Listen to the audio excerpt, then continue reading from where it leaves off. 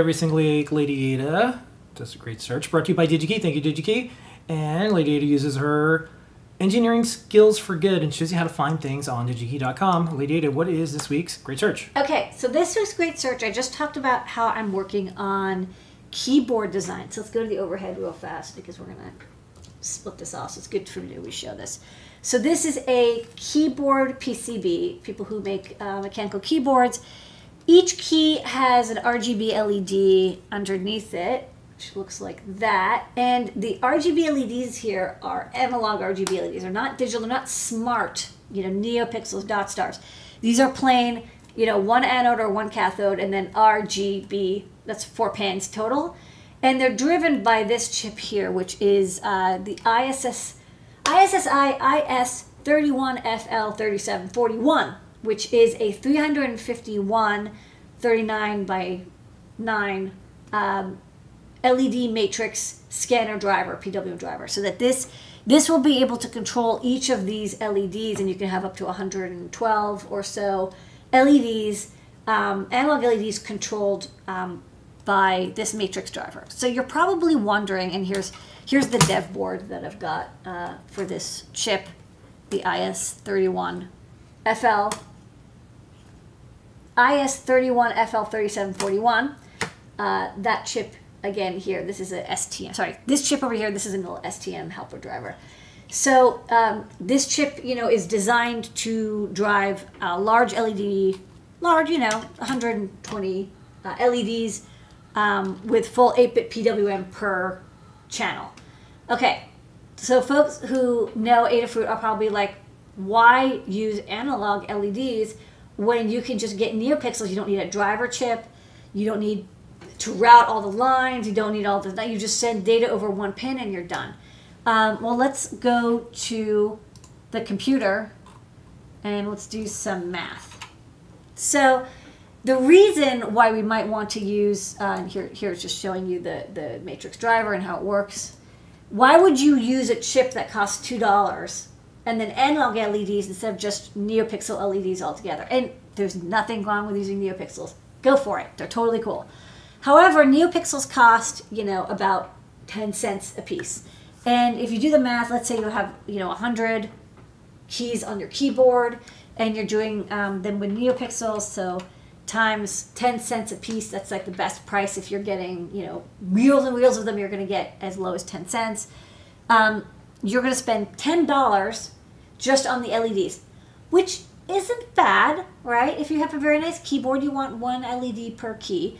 However, once you get to these large quantities, the price of analog LEDs, you might be able to make it up, but even though you have an external driver. So if you have 100 LEDs and your analog LEDs cost 4 cents a piece, which will show some of them are even less, but let's say, large quantities, 4 cents. Okay, $4, that's still a bit because you have to add in the $2 driver, but you're still ahead by $4. And if you're making a lot of these, a lot of this product, and you have a lot of LEDs, you can see how once you get to like about 64 LEDs-ish, it starts to turn into, you might be better off getting a driver chip. Especially if you can get all of the LEDs driven by one chip, right? You get one chip, it's $2. Yes, that's your setup cost, but then each individual LED is only 2, 3, 4, 5 cents instead of 10 cents. And yeah, for something that only has 5 LEDs, I always go with dot stars and NeoPixels because they're so cheap and so easy.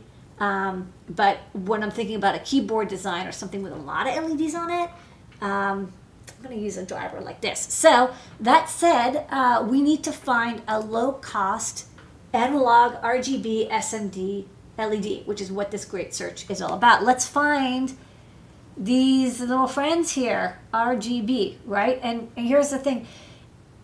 There are basically 3 kinds of RGB LEDs. You can have 4-pin common anode, 4-pin common cathode, or 6-pin where each LED is individual. These days, I don't see as many RGB. We do stock, RGB 50/50 plain LEDs here, and you'll see that these do have 6 pins on them. because it's R, G, and B. There's 3 individual LEDs. However, I don't see these in the smaller sizes, so just be aware. It tends to be a common anode, common cathode, and this is kind of what I see more of these days. In this case, because of the way this is designed, you know, common anode is more popular, and this is showing a common anode configuration, but you could use it with common cathode as well. That said, we're probably going to look for a common anode design, which means that, let's see, I think we have a couple common anode. Yeah, we have, you know, common anode LEDs. You know, this is a gigantic one, of course, but you'll see there's one positive, there's 4 pads, one positive, one red minus, one green minus, one B minus. So usually NPN transistors are a little stronger than, you know, P-channel or PNPN or PNP type transistors. And that's why common anode is a little bit better, insignificantly really, but it is a little bit better. So this is the driver chip again that we're using in case you're interested. They're going to have some in stock shortly. So let's look for RGB LED. So we're going to just search for RGB LED.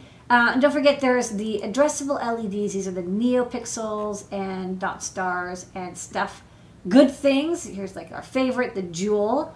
But we don't want that. We want discrete. We want individual LEDs, non-addressable, analog. Okay, so I told you about the configuration. You can get, let's see, zoom in. We can get common anode, common cathode, independent or standard. What's standard, I don't know, but we're going to actually ignore that for now. Let's just start with, we just want active, and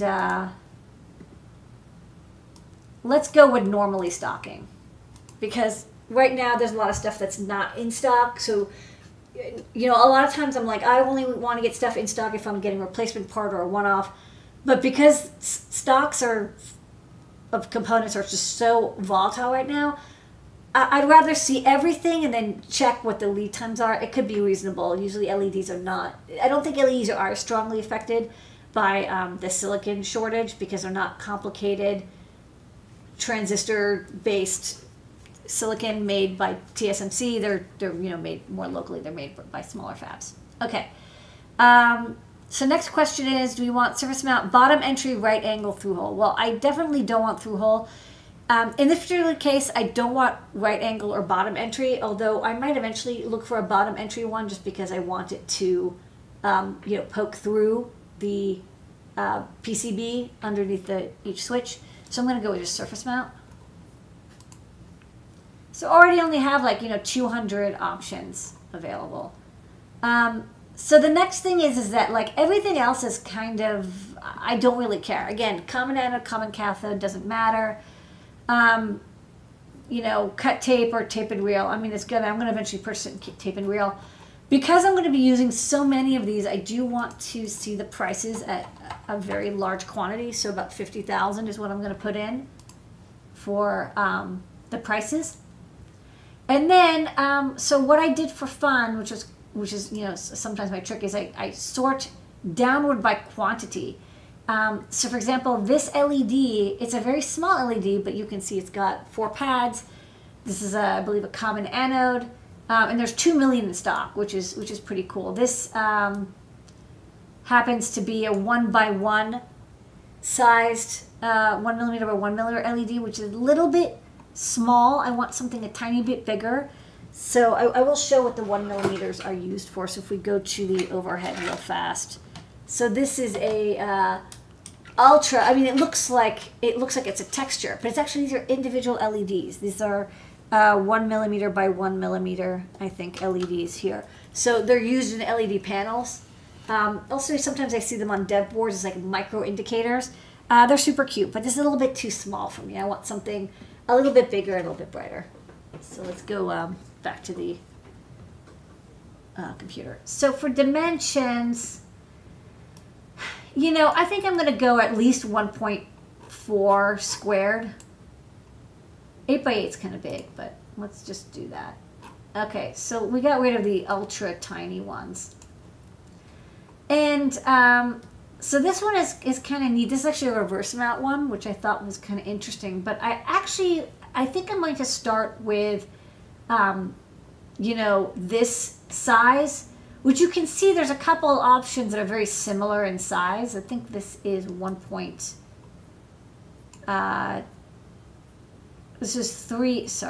this is 1.6 by 1.6, which is, you know, a little, you know, it's a bit bigger, but it looks like there's a couple different standard sizes for this. And in fact, if you look at the, hold on, let me go here. If we look at the overhead, so this grid, this matrix grid, this is that size, and I can even tell by looking at it, it's the same package. So this LED is similar to what was used on the eval board. Let's see if I can, oh, this doesn't zoom in, right? Oh wait, what if I zoom? Oh yeah. Yeah, you're zooming in. Okay. So yeah, you can see these are a little rectangular. Okay, so let's go back to the computer. So I ended up deciding to go with this, and there's a couple things that I liked about this LED.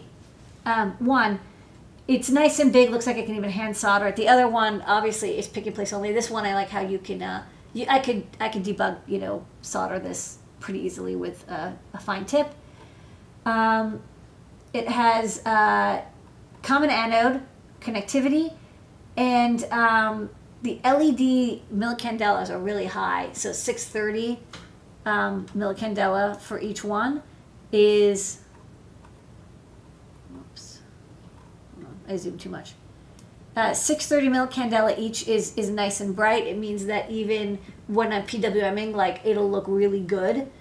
You can do global current control, so I can have a lot less current and still get a very bright light. Also sounds like, it, you know, it says mixed white. I wonder if this is balanced, so that when all the LEDs are on, it kind of looks white, and it looks like these are binned as well. So this is a pretty nice LED, and again, it's like 5 cents in quantity. So a good, if I'm looking at making something with 60 LEDs, like a 60% keyboard, adding these up and then including the driver chip could end up being a really good option. Another nice thing about these LED drivers is you don't write the entire number of LEDs at once, and also happens over I2C or SPI, so you can use DMA, and you can change individual LEDs. You don't have to write the whole thing out, which can speed up the system quite a bit, because you're just writing out, like, set LED to X, or, you know, or set this other LED to Y. You don't have to write out the entire LED strip like you do with NeoPixels and dot stars. So pretty cool. I like that there's a couple options in this size as well, and there's 12,000 in stock, so I'm digging it. This is the B38 G3 RGB from Harvitech. There's a lot of LED makers, so looks like a Jelly Bean part, and I'm going to pick some of these up, and then you'll probably see these in a couple weeks when I design them into my keyboard controller. Very exciting. All right, that's a great search. Where in the world is